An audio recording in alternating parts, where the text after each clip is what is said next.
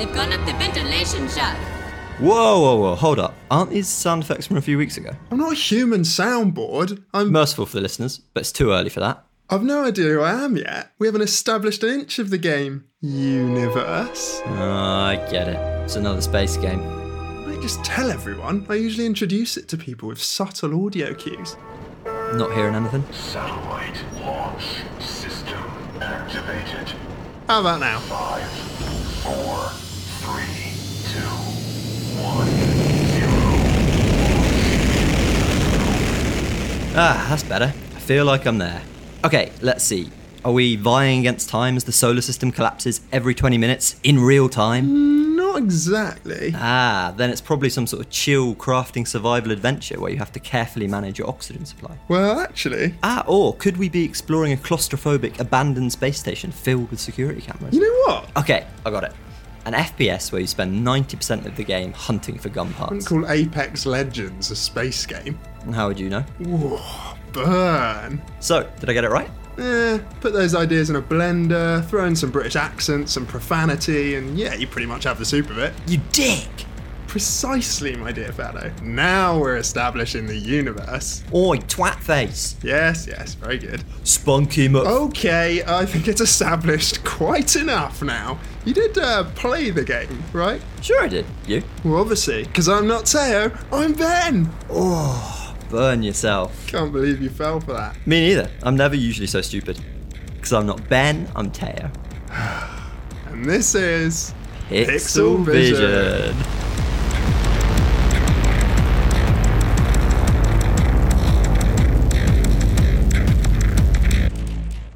What we playing, Teo? We have been playing Void Bastards. Void Bastards, yes. Void Bastards. Void Bastards. Just to pick up the same joke we left off last episode. Yeah, started where we finished.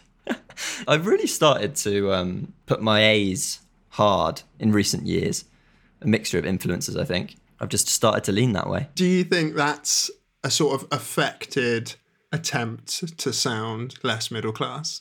Because you're not fooling anyone, Teo. No, not at all. Not what I know exactly. No, I think I'm just a sponge for mannerisms in general, but certainly where there's like a choice to be had about a way to say something, I'll probably just go with the way in which I've heard it most recently or the most often recently. Sort of chameleonic. Yeah, chameleonic. Untrustworthy, that sort of thing. I just call it healthy psychological evolution. Okay, fair enough. But sure. You can call me a snake if you want. Whatever works, snake. So yeah, getting on to actually talking about Void Bastards. What did you think? You go first. What did you think? All right. Okay. If I was reviewing the first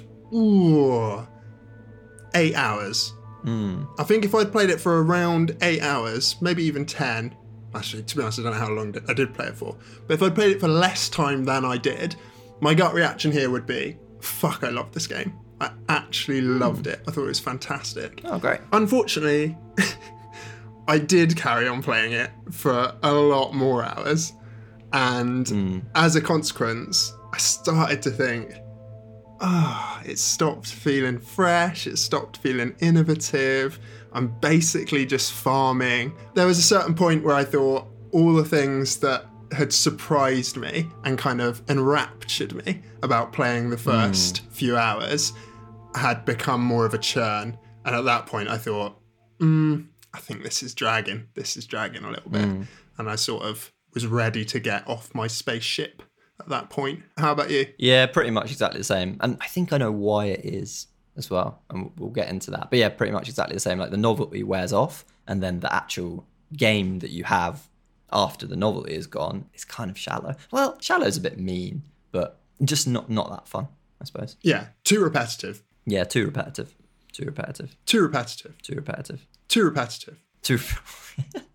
Isn't that a line straight out of Spaced as well? Maybe not. No, I'm allowed my own jokes, despite all the references in the intros. But yeah, no, it is too repetitive. But that's okay. I've played it for 10 hours. Your Steam said 17 hours. I'm guessing some of that was left on because it took around 10 hours to complete the campaign once. It wants you to play it more and over again, but don't really feel like it's got that replay value. But that's okay. 10 hours good time? Nah, I didn't do that either. Yeah. Yeah, I agree with you, I think, actually. Although with a few caveats. But everyone's wondering what the fuck we're talking about. Yeah, it's true. So we should jump into the Taya monologue. But before we do, can you just quickly say, would you recommend, if you're a listener, because I know a lot of our listeners, they sort of listen to the intro and they get a sense for the game. And then they're like, should I play it or should I just listen to the podcast? Do you know what I mean? What are you saying? Should they play it before listening? Well, I mean, nothing is spoiled by listening to the show before you play this one. So I'd say you can take the whole show to decide if you want to. Generous. But yeah, I'd recommend it. If you're happy to pay for a game to play for only 10 hours, then I'd recommend it. But it's one of the problems with this kind of game is that another roguelite, like procedurally generated, that kind of thing, you might be expecting to get 50 hours of it or more, depending on the kind of player you are. And yeah, it hasn't got that kind of depth. Hades, you're looking at him, right? Yeah, pretty much. Like nowhere near the depth that Hades does. No. Okay, cool. Let's jump right in to your Taya monologue.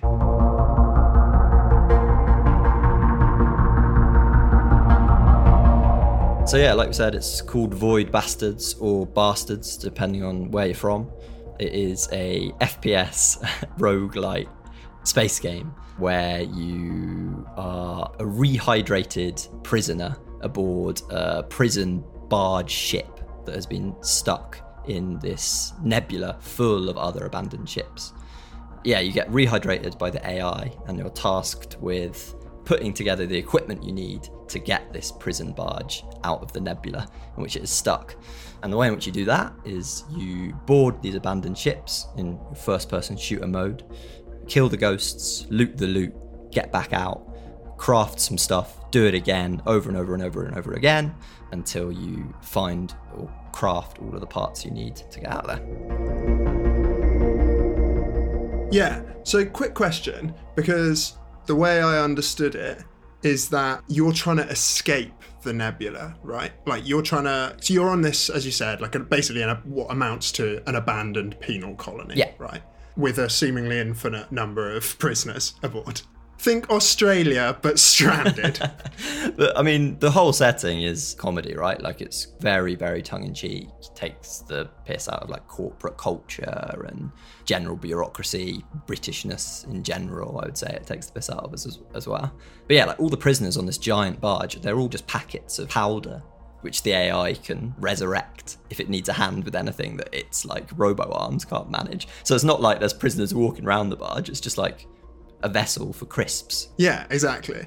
That's the kind of mechanic that they use, such that when you die, they can straight away just be like, oh, don't worry, here's your next bit of hydration powder. And then your next guy gets spawned and the friendly AI says something along the lines of, don't mind the bloodstains, things might need a little bit of cleaning. Yeah.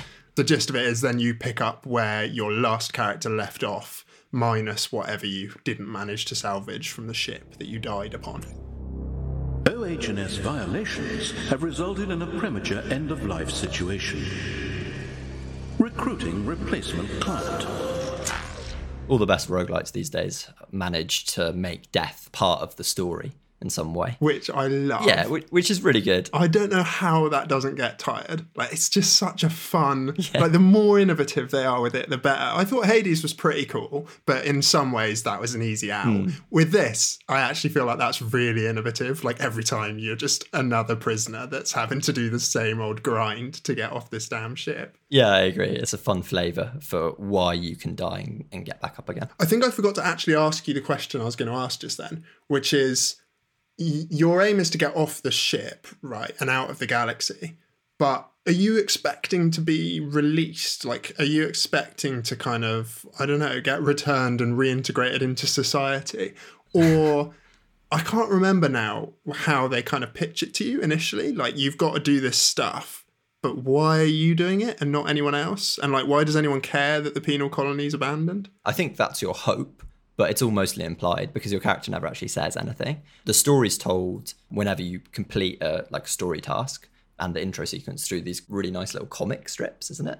But your character never actually says anything. But the AI that's resurrected you is voiced in the accent that you just did an impression of. Welcome to your induction seminar. Unauthorized persons have boarded this vessel and rendered it inoperative. Your action item. Restart the FTL drive. Slightly animated comic strips, Yeah. so they're not totally inanimate. They're quite fun. Yeah, they are cool. But yeah, I mean, are you hoping that? I mean, presumably, like at one point you just get picked up on this hook, and it kind of shows that like you're completely powerless in the ship. It's not like you can bash the AI over the head or even have any opportunity to do that. You're just basically a human slave for the automated penal colony. Yeah. I mean, he says comedy things like, oh, your sentence has been decreased by 10 days, but the crimes that you've committed in helping me do this task have like added 3 years into your sentence. So sorry about that kind of thing. After you've helped out. Yeah. And all of the sort of upgrades that you're having to acquire each time you enter a ship are essentially to construct various parts of a new machine that's going to help you get off. Like, you know, I guess in the same way that the conceit of something like The Forest or even Subnautica is that you're essentially, you know, building a radio, you're trying to get contact with the outside world, and you're hoping that you're either going to build a ship to escape or you're going to be rescued. This is kind of the same thing, right? You're building this computer. Along the way, you have upset after upset because the computer keeps exploding, or like, first of all, you have to build like a citizen card because you're a prisoner, so you can't use a computer without a citizen card. So first you have to fake one, then that's obviously a counterfeit citizen card, so you need to make it authentic. Yeah. And all of those kind of things. Like each time you get an achievement, it conceives a reason to throw you back into the universe and keep looking for the next objective. I'm afraid your attempt to connect the interplanetary receiver has failed for the following reason. There is no interplanetary receiver. It looks like we need to kick around some motivational strategies. How's this? If you look for parts to build a new receiver, I'll terminate the succession planning I'm currently engaged in vis-a-vis your position. One thing that we didn't talk about is the stratas of the nebula, right? Like the difficulty tiers. That's how it gets harder as the game goes on, is that the parts that you're trying to find on these abandoned space stations deeper and deeper into the nebula. So there's 5 levels, and in the first level, you're like, the enemies are like trifling, aren't they? Really not much challenge at all. I don't know about Really? that. I actually think they're pretty annoying. Like, I didn't find them a challenge, but they're a real nuisance, aren't they? They're called juvies, and they're the ones who run around like annoying little kunos from Disco Elysium. Yeah, like, yeah. Oh, twat face! Oh, Their dialogue's really funny. the line that Teo slipped into the intro about, what was it, McFuckface or something? Spunky McFuckface, yeah, is one of the things they say. Basically a onslaught of insults as you're running through the place. Spunky fuck face. You alright, dickbag? Oi, twat face. Oh no! And then he shot himself. Get some blue cider. Go around back and get wasted, mate. You're saying I'm dodgy or something? You're saying I'm dodgy, mate? You're not saying anything, are you? We're fucking gay, yeah. Do you want to buy this bus ticket, No, mate? mate, no, Do you want to no, win no. some money, mate? Do you want to have a game of coins, mate? I'm not asking you, I'm telling you, have a game of coins, mate. And I mean, there is a bit of a stealth mechanic, isn't there? Like, you can hide from these enemies to some extent. Yeah, and because all of your resources are, I mean, they're far from finite because you can keep getting more of them. But if you're not careful, you'll use up your bullets faster than you can salvage them, certainly at the start. And so that gives you a bit of a incentive to not kill everything. And things keep spawning anyway on the ship. So it's more about getting what you need from the ship as efficiently as possible and getting out of there rather than like clearing the whole place. Yeah. Although they at least cover their backs a bit with the endless enemies, because although they do spawn, they spawn in through like rifts that exist on the ship. And there's some really cool things. So like, first of all, the type of ship differs. So you might be landing on like a mechanical ship that was an industry or like a freighter type thing, you know, carrying the equivalent of shipping containers that you can loot and that sort of stuff. But those ships, while they might have loot in those shipping containers, won't necessarily have things like food and stuff like that. Or you can land on like a luxury cruiser where, you know, presumably the Elon Musks of this world and other CEO type high rollers would have spent their summers. I don't know why it has to be summer, but holidays floating in space on these luxury cruise ships. And those ones have casinos where you can loot the machines and play like spinball or whatever it's called. Not roulette. What's the one with just the handle that spins the thing? Like a fruit machine. Ding, ding, ding. Slot machines. Yeah, exactly, yeah. And they've got a shit ton of food and all that kind of stuff. So there's quite a lot of variety, or at least a degree of variety in those ships, aren't there? Yeah, I agree. There's a good number of different environments to explore. I mean, they all have different rooms which have doors which you can lock and unlock, and certain areas which you come to expect, like the helm. Like if you get to the helm of the ship, then you can press the computer and find out where all the loot is. That's usually the place that you go first, so that you kind of know where to go. But as you get to higher difficulty levels, there isn't a helm in the ship, and you're like, oh shit. Yeah, it depends. There's like space stations, aren't there, rather than like abandoned ships, and they don't have the helm. Then you're just reliant on your like mini map in the corner of your screen to know if there's stuff there or not.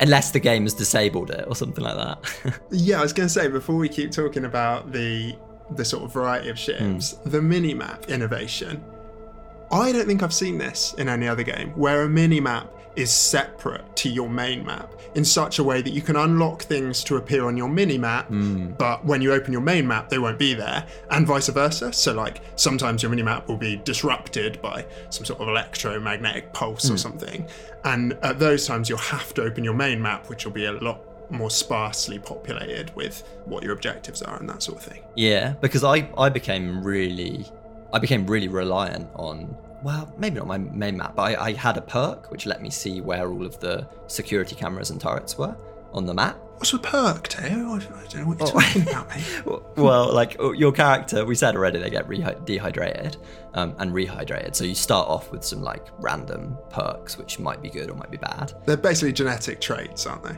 Yeah, you can change these in like the gene splicing room or whatever it is to choose some like special perks which help you do things like lock and unlock doors quicker or automatically pick up items that are scattered on the floor, which I definitely got that because who wants to like click around for ages on the screen? That was Muggins over here. Really? I hated that. I just didn't think that was the worst thing to have to do. Oh. You can only ever have 3 perks, and I way preferred some of the other ones. Like, knowing where the enemies are on your minimap is amazing, and so is knowing where security is. I think it's called like security operator or security engineer or something, It is, yeah. where you can see where the turrets are and the cameras. Because as you work your way through the ship, it's not just the space creatures that are your enemies. There are also the mechanized defenses of the ship itself that you have in to fight. Oh yeah, they're by far the most difficult enemies. Like the little peeping cameras. First of all, they're really hard to see, and so they'll be like beep beep beep beep beep beep, and if you let them go off, then they summon the defense droid to come and kill you. Initially, they're not that hard, but then on the lower levels, they're like multiple warbots that the space stations are sending out to kill you. They seem to regenerate faster than you can damage them. Yeah, really challenging. Initially, anyway, whenever I encountered one of those, you just have to run away. But maybe I needed to get to the security room and disable the security as a priority. Or alternatively, you can override the security and subvert it, as the game calls it, so it works on your behalf. And actually, one of the cool things is that although the ship's layouts themselves aren't procedurally generated, the universe, the nebula that you're moving around in, which presents on the screen like a sort of grid, doesn't it? A sort of diagonal grid that you jump between ships in your ship. Yeah. And that bit is procedurally generated. So there's a degree of randomness on like what spawns where and what the enemies are on it and what the perks are. So each ship, maybe it'll say, oh, it's got loads of hazards, or it'll say security's disabled. And that's obviously a benefit to you. And sometimes you get one which has 3 benefits. So it's basically like a free ship. It's got one type of enemy, the enemy's allied with you, and it's got no security or something. And you're like, oh, yes. Those are sort of holy grails. Yeah, it's true. But yeah, the procedural generation is a factor. I love those kinds of maps as a way to choose which procedurally generated levels I want to engage with, because anyone who's played Slay the Spire will be really familiar with that layout, because it's almost like, it's not quite like Slay the Spire. Slay the Spire, you look at like basically like a third of the game, you're like, plan your entire route so that it's the route that you most want to take. This, you can only see a section of it at a time, so it's a bit less significant, but it's still nice, gives you like a nice decision to plot your path. More like Monster Train, where you have that snapshot decision area where you've only got 2 choices or something. But I remember criticising Monster Train for that, because unlike Slay the Spire, it doesn't feel like you're given much of a choice. But I can't actually remember. Is it just 2? No, that's what I mean. It's much more constrained. I think the path forks at a certain point, doesn't it? And you can choose either side of a fork, but you can't see much of it. It is, yeah. And then you get like either this battle and these 3 bonuses, or this battle and these 3 bonuses, yeah. So yeah, it's more fun than that, but not quite as fun as Slay the Spire, I would say. But before that, we were talking about something else, weren't we? Oh yeah, we're talking about the variety of ships. Oh yeah, you said they're not procedurally generated. Are they not? No. Because I felt like I never encountered exactly the same ship twice. Is that just because there are like loads of layouts? I looked it up and I found a thread where the developer themselves stated the campaign is procedurally generated and will play differently every time. But the level maps are specific to the type of ship you go into. They're not procedurally generated. Every time you go into a Lux Casino ship, it's a Lux Casino ship, and that continuity is an important part of how you learn to plan and strategize better. But what's in the ship, so the loot, the enemies, the security, the hazards, the crawl spaces, and where some of the walls and furniture are also procedurally generated on a per ship basis. So I guess there's sort of sharp constraints within each type of ship, but in order that they still adhere to their theme, they don't deviate too much. Yeah, that makes sense. Like you were saying with the Lux Cruiser, you can always expect there to be a dining hall on that ship, but you might start right next to it. Then it might be the generator and the security room, but you might come into another one and they're in like a different order, but you can still expect those like modules to be there. Yeah. Oh man, mentioning generator just then, the worst kind of trait on any ship, I decided, was random power generator outages. Yes. Because basically what happens is you start a ship, and unless you've got the perk that is like, I don't know, power engineer or something, that lets you know if there's a power outage or not, you have no clue when you land on the ship whether all the power is going to be on. And if it's off, then you can't loot anything, you can't sort of access anything until you've turned the power on. That's fine when it's just that. You just turn the power on as an order of priority, you know, as a top priority, and then proceed to explore the ship. But when there are random power outages, you end up in this situation where you've turned the power on, you're halfway across the opposite side of the map, fighting some fucking random enemies, and suddenly the power just goes, and you can't carry on until you run all the way back to the other side of the map. And we forgot to say, there's an oxygen meter that's decreasing the entire time. And in the early levels, you've got quite a lot of oxygen on the ship and it's kind of fine. And, you know, you develop and unlock some perks that enable you to have longer oxygen and breathe for longer. And some of the ships have perks that, you know, have 50% more oxygen aboard and all that sort of stuff. But even so, when you're getting Nebula Depth 4 or 5, which are the top 2 tiers, it's like 4 minutes, maybe 4.5 minutes or something of total oxygen. And you're running around to try and restart generators. Yeah, and those are the ships that you want to take your time on as well, because the enemies are far more dangerous. Like, you might want to be a little bit more sneaky, conserve more of your ammo. So yeah, I mean, multiple times. And actually, these are the times when I enjoyed the game most, is when I was running for the airlock. If I only had 20 seconds of oxygen remaining, and I was just trying to fill my boots before scarpering back. Yeah, I think it does do that well, and the balance is good. Those moments of tension are extraordinary, aren't they? Yeah. For such a simplistic sort of game. I mean, I don't want to say it's too simplistic, but it certainly appears fairly simplistic, even though there are a lot of complexities involved. Yeah, because I felt like it was simplistic as well, and I think that is because the game is the first-person shooter. You have to be enjoying that. Like, there's no real puzzle, is there? And that's why I think its longevity suffers. It's because the actual gameplay loop of going onto the ships becomes really, really repetitive, like we said at the start. So yeah, you know the puzzle before you even go in there. And in fact, I think the most interesting decision in the game is whether to actually board a ship or not. Because as you're going through the nebula, unlike a game like Slay the Spire where you're forced into every encounter, you can choose whether you want to go onto the ship or not. And if you've only got one food left, then yeah, like, you have to do it because you're scrounging for supplies. Yeah, I was going to say, we haven't really explained food and fuel as the two key decision factors there. We'll explain them then. So like, fuel means you can carry on in your mission, as in go forward one space, and food means you can survive another day. Like, you could use it for your health, but also it's just a necessity to keep on living. Yeah, and you only get either of those things by either looting them aboard a ship, which has them, or occasionally they're randomly floating in the nebula. Yeah, so you can't not play. You can't just waltz through until you get to the ship with the thing you need and like quickly get it, because you would run out of fuel and or food. And also you probably wouldn't be equipped to deal with it. Probably not. Although I think in this game, I didn't do it so much, but I think you can actually get quite far by just legging it through.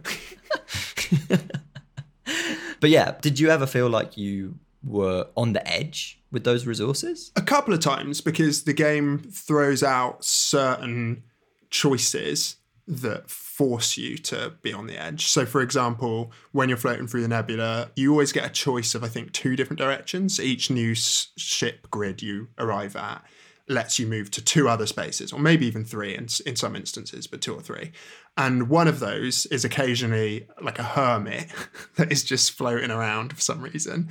And he will give you a random part, and it might be a really good part that you want, but he steals all your food. Oh. So at that point, you're going to be floating in space. You're going to be forced to land on the next vessel, whether you want to or not.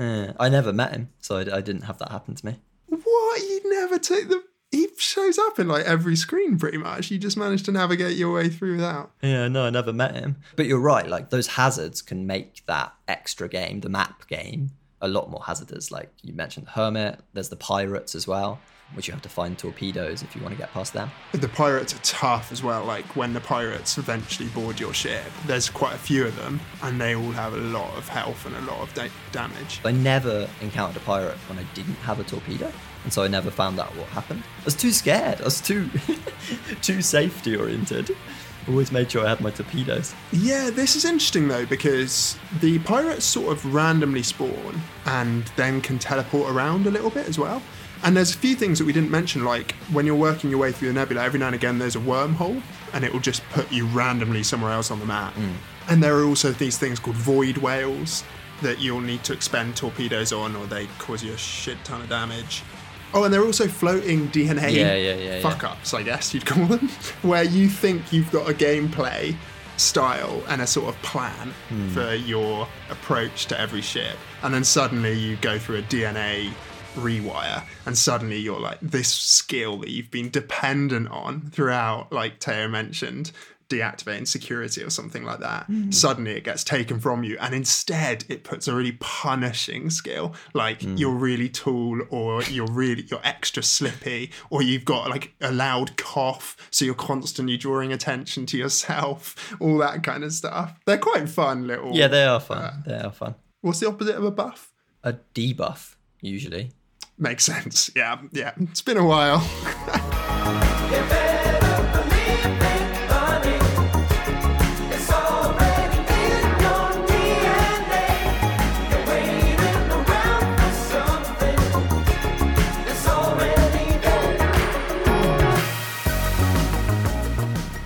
Yeah, and in fact, talking about it, it does feel like a whole extra layer onto the game. It's like you're playing a little board game on top of the first-person shooter, isn't it? Navigating that nebula. Yeah, definitely. I just think I agree with you that it doesn't do it enough. You're not forced into those encounters. Like I say, you've got 2 or 3 choices. Yeah. And you can always just think, actually, do you know what? I'm not feeling risky. I'll go with one of the easier options. And because for a roguelike, as in when you die, you lose your character, but the upgrades that you've made on the upgrade screen, which we'll get to, persist, doesn't really set you back very far dying. So I think they could have afforded to be more punishing in that part of the game. Maybe, but that being said, we already talked about how repetitive it gets. And I worry that if they had have made it more punishing, people might have just lost interest. I think I would have probably lost interest, because at least I knew that although I was doing the same thing over and over again by the end, I knew that I was progressing. Like I felt confident that when I eventually found a ship with the part that I needed, I would be able to retrieve that part. Yeah. Whereas if there was always a question mark over if I was even going to survive. And when you do die, you say like you keep a lot of your stuff, you keep your parts, which are the things you construct upgrades with, but you lose basically all your ammo, your torpedoes, like all of that stuff. And so it's fucking annoying if you've developed a sort of strategy, like I said before, a gameplay style. Like I always relied really heavily on the stapler. We haven't really talked about the weapons and how they work and stuff, but the stapler is a sort of handheld shotgun, a little bit like a mangler, I reckon, from Halo. Yeah, it is like a mangler. You know, you can upgrade that a bit, and I became really reliant on that. So I always just made sure I had enough staples, just constantly. And so when I did die and all of my staples were lost, I was like, oh shit, now I've got to use some other crappy weapon, like the Rifter. Yeah, it falls back to the Rifter's so annoying. The Rifter basically, it's kind of good for the big enemies because one enemy, it will phase it out of existence and then you can put it back somewhere. But when you're faced with 2, you're in this position with this gun. You maybe only got like 20 shots with it, but you're like phasing out one, like, putting him like a little bit further away, and like trying to get the other one out of the way. It's a scarpering weapon. Yeah, Like, it's good for shoddy. them not. Yeah, it's good for them not blocking. Oh, it's quite good for turrets as well. Yeah, for turrets it's good because you can break their line of sight with it, but also you could put an enemy through a door and then quickly lock the door. Yeah. What I would have liked for them to have done, and I suppose you can do this if you're near an airlock, whereby you put them in the airlock and then quickly open the airlock. But I would have quite liked them to have allowed you to reappear stuff from the Rifter outside of the ship. So like if you're looking at a window, to be able to reappear them outside, that would have been quite a fun Yeah, little that would have been fun. addition, and would have made it more useful. Because there were so many of the weapons, that even though it gives you a variety, I mean, a crazy variety. I think there's about 20? well, the grid with all the weapons on. So, okay, they're not all weapons, to be fair. The grid's about 49, 7x7, isn't it? Yeah. So I think the actual weapons, probably you've got about 35, maybe? Something like that. There's a lot, I reckon, anyway. There is a lot. And a lot of them are useless. Or not useless, but just like you would never choose to use them. Like Clusterfluck. Oh, to be fair, I did use that one on some of the levels. So one of the RNGs for the enemies is that there might be just a few of them, and so usually like the hardest enemies there'd just be one or two on the map, but the simpler ones there could be loads of them, like absolutely loads of them. And so the cluster flak's quite good for just chucking a few in a room where there's about 20 enemies and locking the door and leaving them all to die. Yeah, which actually makes me think now we started to introduce enemies with the juvies, those annoying guys, but we never really worked our way through any of the others. So, and since we're talking about weapons, it's quite a good way of introducing the enemy and then the weapon that I use at least to take them out. Yeah, because it did that quite well, because definitely they felt like there was a foil for each enemy in the form of a weapon. Yeah, exactly. So the most annoying two enemies in my view, well, one is called Patience. And those guys are like 5 or 6 floating heads that made this noise like, oh, we're going home, sort of thing. And they come rushing towards you and they move really fast. And then, although they don't do a lot of damage, because there's like 5 or 6 heads that are separate, you can't just shoot one of them. Yeah. You have to shoot all of them, which means they're like an absolute ammunition sponge. Yeah. And they're constantly just peppering themselves at you. And the game does this thing where it will tell you how many enemies are aboard a ship, but it gives it you in quite general terms. Yeah. So it will be like a few, lots, Shed loads, I think it says. Which I like. Yeah. So yeah, Patience were fucking annoying. And then, is it called Sec or something? Not the Scribe, the Librarian one, but... Screw. Nah, there's one that moves around with this blue shield. ZEC. I think it stands for like ZEC. executive, right? Because they're kind of executive-like. Yeah, they look like power dressing elderly women. Yeah. With blue shields. Yeah, blue shields and kind of plasma rocket launchers. And rectangular glasses. Which are by far the toughest enemy. By far the toughest. They were so annoying. Their shields repel everything, so the only way you can take them out is with splash damage. But because of the nature of the ships, a lot of the corridors are really, really narrow, and their shield just prevents you from even throwing anything past them. I really struggle with those. When I saw a ship with... This is one of the problems, actually, is that when I saw a ship with a lot of the enemies I didn't like, I just resolved not to land on it. So I could actually more or less choose not to face off against enemies I didn't like. Yeah, definitely. And I did exactly the same thing, which is what I was trying to say before, when it feels a bit bad when in a game, the most interesting decision you have is not to play the game. That was literally the decision it was making. It kind of forced your hand to be like, when it's an easy encounter, play it, but it's boring. And when it's a tough encounter, don't play it, and then you don't get to play the game. But also, you might not get a part you need, right? Yeah, but that happened to me a couple of times, and it was okay. So I saw that the ship that had the part, I was gonna die if I went there, and so I just decided to fly on and wait for the part again, because it's only gonna be a few screens away. Yeah. The game has a feature as well called a locator, which lets you kind of, if you're trying to build an upgrade, like a steel carapace, which is like extra health. Yeah, which is essential. Or a travel wrought, which allows you, when you die, to have a few more starting materials and that sort of stuff. If you're trying to build those things and you need a specific part, you can attune your locator to scan ships for that exact part. And even though that seemed like a good idea, I needed so many parts that I basically just looked at each ship as I went and was like, is it going to be on there? No.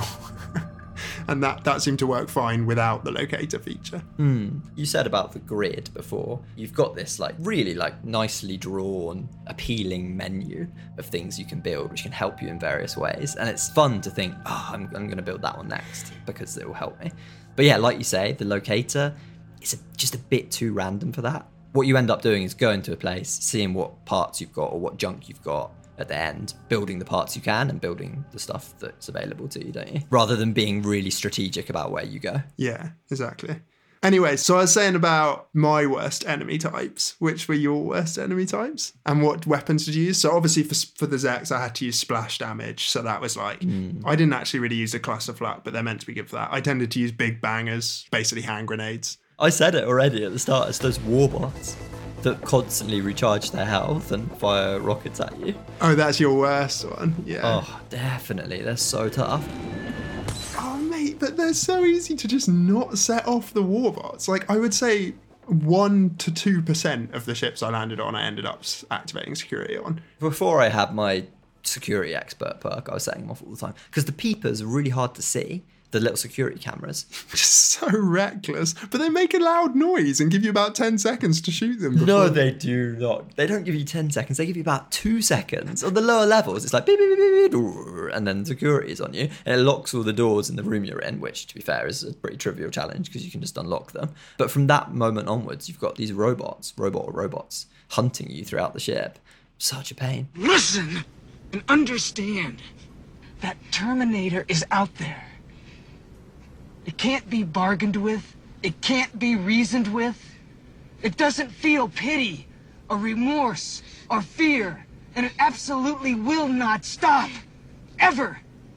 Until you are dead. And in fact, my best tool, which I nearly always took with me, is just that little electric zapper. I think it's called the zapper, which you can use to stun things. Oh, yeah, because it's so useful just to stun something and then kill it rather than having it hit you while you're hitting it. The herd zapper, it becomes upgraded too, doesn't it? Yeah. Herd zapper, yeah. Becomes the cow zapper, yeah. The way the weapons upgrade is really nice because they've got a different name every time you upgrade something on the crafting menu, and it's all really flavourful. I think your board game comparison earlier made a lot of sense on that front because the artwork, especially for the upgrades and the names, looks exactly like if you were drawing cards on a tabletop board game, doesn't it? Yeah. You can imagine like putting the counters on each of them as you're upgrading them. It's like terraforming Mars maybe or something like that. I actually think this game could potentially work as a tabletop game, in fact.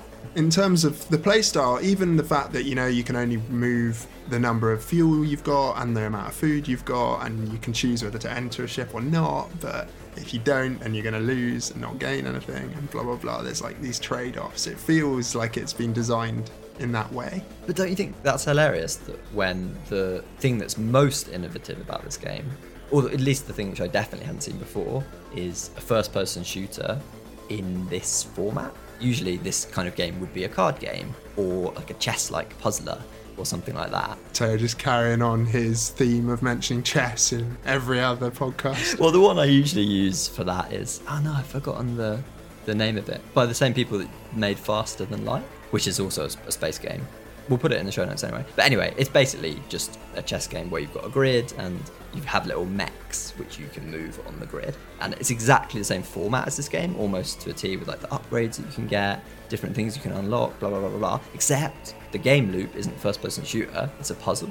And the puzzle is satisfying for a long, long, long, long time. Whereas running around on the spacecraft with your gun, not so much. Yeah, and I sort of agree with you on that because I'm someone who loves a first-person shooter, and the worst thing about this game is the actual combat, I'm afraid to say. Yeah. It's weird because it draws a lot, or at least seems physically to resemble Borderlands in its art style. Definitely. This sort of pop art outlines being drawn. And it's comedy as well, right? Like really irreverent almost cartoony. Yeah, and I was going to say, and the comedy is very slapstick. That exact sort of style, even in the comic book strips, it's got that slapstick. You know, like there's one moment where you've had to upgrade the computer to have turbo speed because it says an upgrade's going to be completed in like 60,000 years or something. And it's like, oh, maybe you should upgrade the turbo feature. And then it's like, okay, yeah, in 7 days it'll be finished. But then it says the facility's going to self-destruct. And you're like, now might be a good time to stop that turbo button. Yeah. And so you unpress it and it's like in 40,000 years kind of thing. So you buy yourself time. So it's quite funny even in those strips. But when does irreverent humour become just really lowbrow, low-hanging fruit, lowest common denominator, anything else with low in it type humour?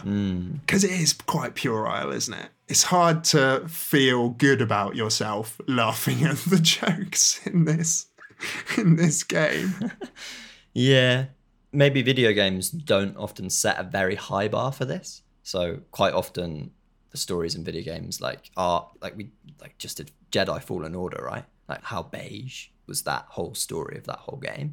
And that had like a massive budget, which I don't think this one did. So I think often when you're playing a game, it feels good enough for it to be okay. Basically what I'm saying is if this was a film or a TV show, we wouldn't watch it, would we? No. Or read the comic. Like I wouldn't watch the anime of this game. But in the game, just as a little bit of flavour in between playing, yeah, I think it does the job. I wonder if it's because in a shit film, every punchline that doesn't land feels like a slap around the face. Like it's just bad. Whereas in this, every punchline that doesn't land, you almost just don't notice. It just falls into the background of the game and you carry on. Whereas when a punchline does land, you really do notice. So like, for instance, I really liked, you already mentioned the sort of corporate backdrop to it. And there's this voice over the tannoy sometimes. And that tannoy they're quite creative with, by the way, with sound effects. Like there's one that sounds exactly like an alarm. And every time it went off, I was like, shit, security's got me. But it was always just the like tannoy turning on to give you an alert. Yeah. Like people who say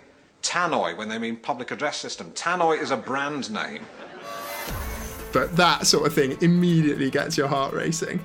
But yeah, one of the lines on the tannoy was like, fill in your forms accurately because incorrectly filled forms may lead to more form filling. Yeah.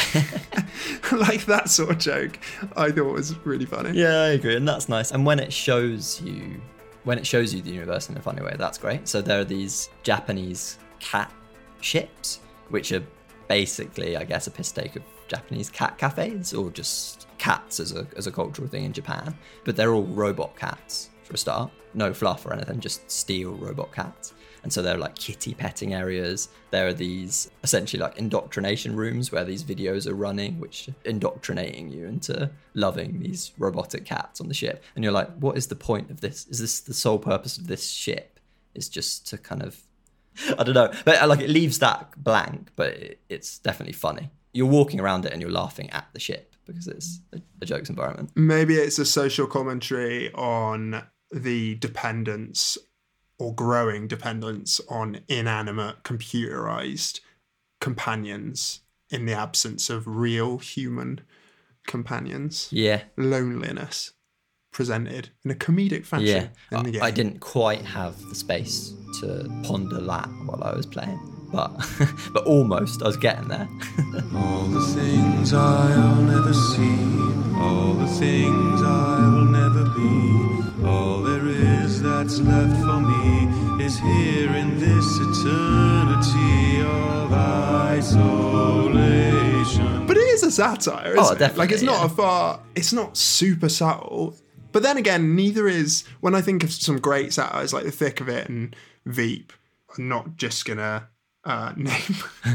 name comedies by that same writer, Armando Iannucci, but his space comedy as well is actually very similar to this in tone. I don't know if you ever watched the space one. It was a spoof of Trump's Space Force. Oh no, but I watched the trailer for it.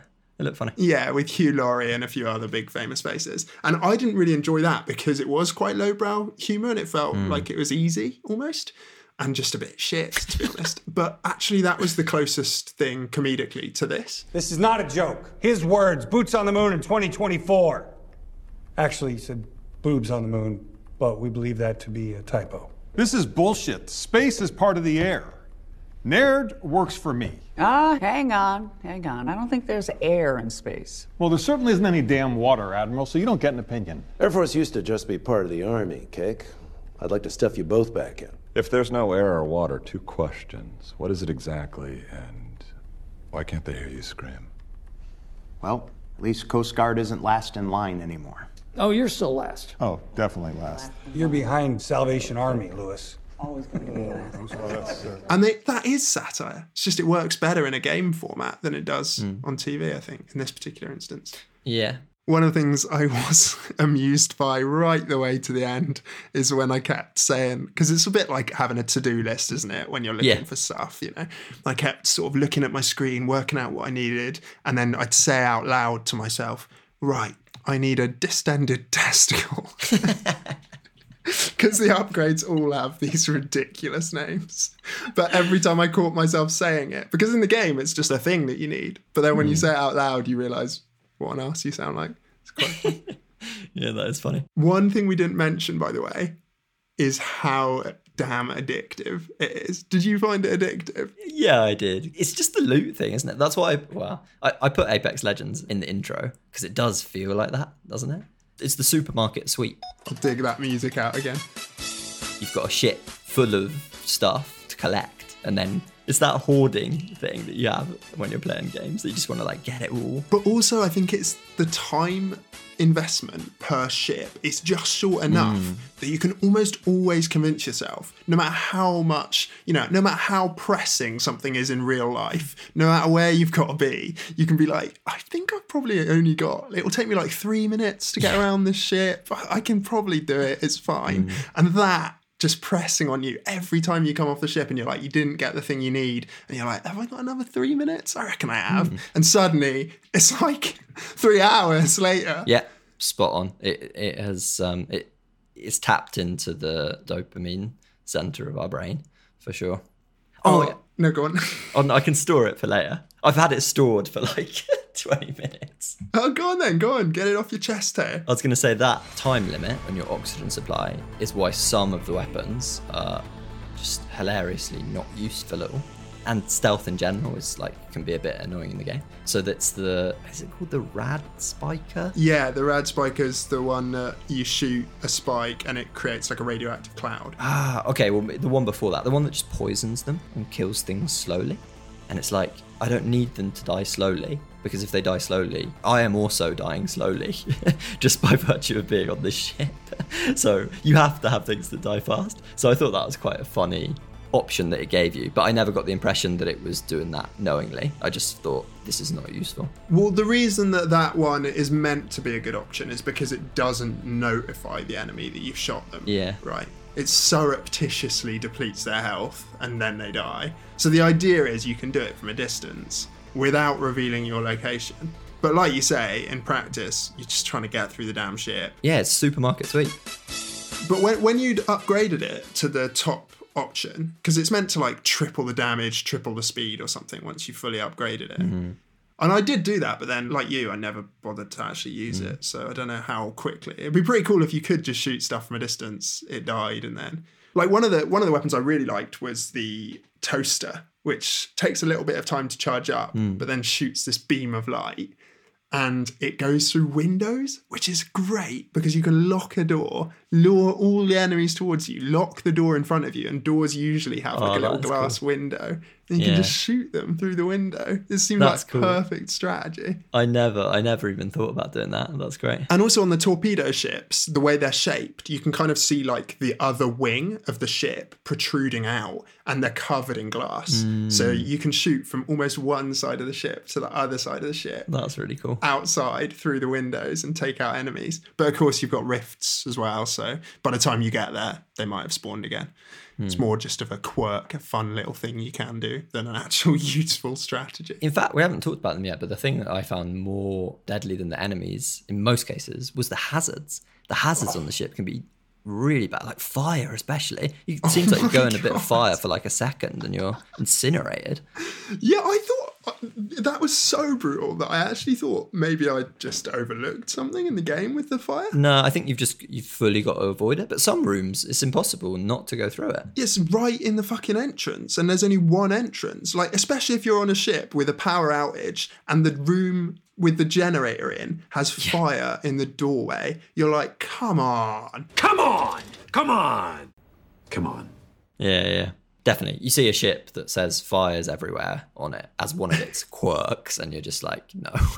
Why would you put yourself through that? Yeah. The electric ones are quite good, though, because the enemies walk into hazards as well. Yeah. So they're stunning themselves left, right, and centre. And the jump that you have in the game is so pitiful. It feels like you're jumping about an inch off the ground, but it is enough to like get you over an electric cable, but it feels like just barely. Yeah. One of the funnest things is we already mentioned that when you arrive on a ship, there are these quirks, and one of them can be that at least one enemy is allied with you when you land on the ship. That's always fun. And it's quite cool if, for instance, you've got a really big, slow enemy that is your actual enemy, like a screw. These guys have a shed ton of health, and they're basically like the equivalent of a tank, aren't they? Like bear form in World of Warcraft type thing. Yeah. They just move around really slowly and absorb everything you throw at them, and they keep moving towards you like Terminator. No matter how many bullets you're filling them with and no matter how many grenades are going off, they just walk through the fire at you. But if you've got one of those enemies, but then there are these other enemies called tourists, and there's loads of them on board the ship, and their little trait is that they explode. They just detonate. They're always really friendly. They're like, oh, what's going on? Oh, hey, hello, are you joining the ship? Yeah. And then they just detonate when they get close to you. I appear to have lost my wife. My wife, I appear to have lost my eyes. My husband, my luggage, my hat, buffet. I don't know what I'm doing. Where am I going? It's the lunch buffet, glutinous bug free. So if you arrive on a ship and you've got one of them's allied and it's the tourists and the other's a really slow moving one, the very first thing you hear on the ship is just shit tons of explosions going off all around. It's really cool. Yeah, it's fun. It's like, it definitely has a bit of a life of its own outside of you interacting with it, isn't it? Which is always nice. Yeah. And so that's why it's a shame, isn't it, really? The upshot, the conclusion. Yeah, but that's what I mean. It's only a shame because you're expecting that longevity there of a game like, I remember it, Into the Breach was the one that I was thinking of, which is like the mech puzzler. A game like that where the puzzle is so interesting that it can keep you engaged forever. Here, it's not there. And so you're left with a great experience, but it's a short one. But I mean, for me, that's like no bad thing at all. No, I mean, I still just think it could be a shorter experience though. And I don't want this to sound like this is a thing I say every episode, because I'm very conscious that the last couple of games we've reviewed, one of my complaints has been they go on a bit. And I'm not precious, you know. I know that there are things that are worth the time investment, but the problem is when it's a grind, and I think this game is unapologetically a grind. Like you're trying to find one specific upgrade part, and to get it, you have to board fuck tons of ships to find it. When that is the premise of the game, I think it's not unfair to say it's a grind. And with this, once the fun of doing that, of entering the ship, finding the enemy, finding the loot, and then seeing if you can get your upgrade wears thin, the whole game has worn thin at that point. There is nothing more to it to keep you going. And for that reason, I think they should have basically littered more of the items you need into the world so that everything happens the same, like the same level of complexity, etc., but just faster. You can get through it faster, so you don't feel by the time you finish and you get to what I think is quite a nice twist at the end, you don't feel like, oh God, I'm just literally just playing this to see what the ending is now. And that seems like quite an easy thing they could have done, I think. Yeah, maybe. I don't know, I'm guessing you didn't try it on the hardest difficulty. I certainly didn't. No. Oh, but then it'd be more of a grind, wouldn't it? So it's the opposite way around, to try it on the easiest difficulty. But then it would be too then it would be too trivial. Yeah, it's not about the difficulty. The challenge itself was fine. It's the rate of drops. It's the rate of loot drops, basically. How fast can you physically upgrade your stuff? Doesn't matter if every time you get to a ship, you're doing a great job. At the end of the day, you have to enter the ship because your fuel's running out, your food's running out. So your hand is forced in that regard. And if the item you want isn't there, you're literally just racing around it so that you can move to the next ship. Yeah. I mean, in some ways it's a bit unfair because once you complete the game, there are specific challenges that you can do. But none of those challenges, I think, would make the actual core of the game, which you were describing then, any more interesting. They just make it more punishing, right? Yeah, exactly. Like one of them I saw was you're constantly slipping. So if you go over oil in the game, you sort of slide and become really uncontrollable. Your character just hits walls and bounces everywhere, and it's a bit annoying when you're trying to be quite precise. And yeah, that particular challenge is that you're just permanently like that. But even though it does introduce those and it has the feel of one of these games that could go on forever, I don't actually think that that's what it's trying to be. I mean, obviously, like once you've got all the upgrades, then there's that little incentive has gone. So it's finite there. So I think it does only want you to play it for a shorter amount of time. Yeah. We've talked about this before, actually.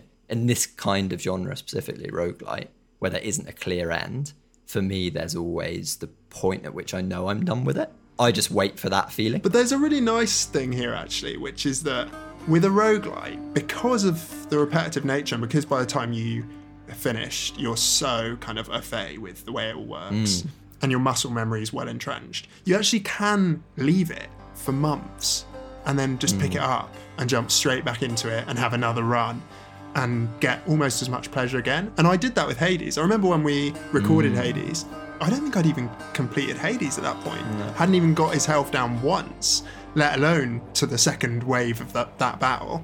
But then months later, I think, I can't even remember why, I just thought, I'll give Hades another shot. That was quite fun. Had one of those little nostalgic moments where I remembered it and caved. And then suddenly I just got totally into it again and played it loads and loads and loads. And now I've put it down again, but I've left it installed because I'm confident that in a few months I'll probably be like, I'll give it another whirl. Yeah. I don't think I could say that about this one, actually. No way. That's what I mean. It's a tribute to Hades, though. Yeah, I totally agree with Hades. Like, I know that if I installed it and like just booted it up right now, I'd probably play the same amount of hours as I did before again, just because it's kind of a little bit more fresh and it's just so fun. Yeah. Also, I don't know how they've plugged so much story into that game. I guess it's because it unravels so slowly. But no matter how many times you loop around, it seems like there's always more shit going on. Yeah, it's masterful. But to be fair, that's Supergiant Games, isn't it? They had their previous 3 games were all reaching for that, and so I felt like Hades was really the culmination of them, like polishing and mastering that particular thing, which nobody does it. I don't even know who else does it, but definitely nobody does it as good as they do. But yeah, I agree. Could be a little bit shorter. And funner as well, because maybe you didn't have this, but certainly the first 5 hours of the game, it was too trivially easy. But is that just because you didn't go to the lower depths of the nebula, mate? Yeah, maybe I was just cruising at the top. Yeah, I felt like as soon as I could, I started to go into the lower depths. But I was just going where the parts were. And I remember thinking to myself, like, I'm not going into depth number 3. This is really hard. And then suddenly realising I was at depth number 5 kind of thing. Maybe when the map appeared, you saw it as a pit, whereas I saw it as a row. That's not the opposite of a pit. Anyway, I was going a lot more horizontal than I was vertical on the map. So yeah, probably that's the reason. We forgot to say, actually, that Void Bastards is a Humble Bundle game, which I don't think Oh yeah, published by them. Yeah, I didn't even know they did that. Me too, not. The studio's called like Blue Manchu Games or something. Because on the credits, I noticed that there wasn't actually that many people who worked on it. And I wanted to play... Oh, you wanted a quick round of guess the number of developers. Yeah, I wanted to play it, but I couldn't. They don't even have a website. It's like, They got a Twitter account, but I couldn't find any information about the number of their employees. Not many developers and not many web developers either. Yeah, seriously. Well, yeah, go and look at the Void Bastards website. They definitely don't have many developers. That thing literally hasn't been updated since launch, I don't think. Yeah, look at that. And while you're at it, look at pixelvision.net. sign up, put your email in, get our newsletter to your inbox. Yeah, read some of our writing. See the articles that we've been plugging away. And then tell your friends about us. Yes, do it. Well, I'd say that's a pretty good note on which to end, don't you? Yeah.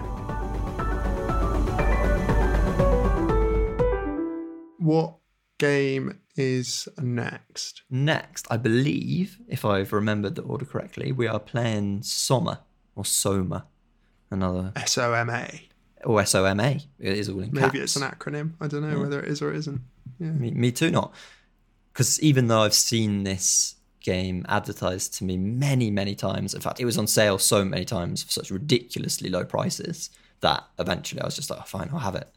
Yeah, I think I've owned it for years and I've never played it yet. I think it's rated quite highly, right? But other than it being set in an underwater city, I don't know anything about it. Yeah, we were trying to go for a mix-up because we realised we've done a fair number of space games recently. But I think there's a chance that Soma might just take us to an equally isolated environment, but rather than in space, it's under the sea. Yeah, it's a very different kind of game to any that we've done recently. I'll take it. I'm excited to play it. Yeah, me too. Mystery.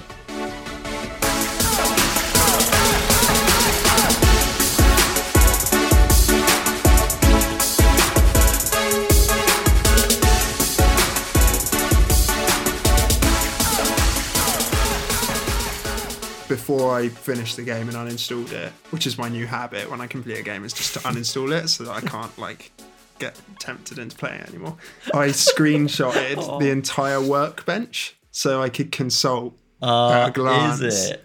Strategizing, mate. Good game plan that is. This is bringing me all the way back to episode 1, where I thought it was a good idea to read out all of the different characteristics and what they've had. It wasn't even. It was literally just the names of them, right? But because there's 18 or whatever, it went on forever. That was a joke. And you sound so dead inside as you're reading them. It sounded like a much better idea when I started it than it did halfway through reading them. You have volition, inland empire, empathy, authority, esprit de corps, and suggestion. Within physique, you have endurance, pain threshold, physical instrument, electrochemistry, shivers, and half-light. And within motorics, you have hand-eye coordination, perception, reaction speed, savoir-faire, interfacing, and composure. As soon as I started reading that out, I regretted it.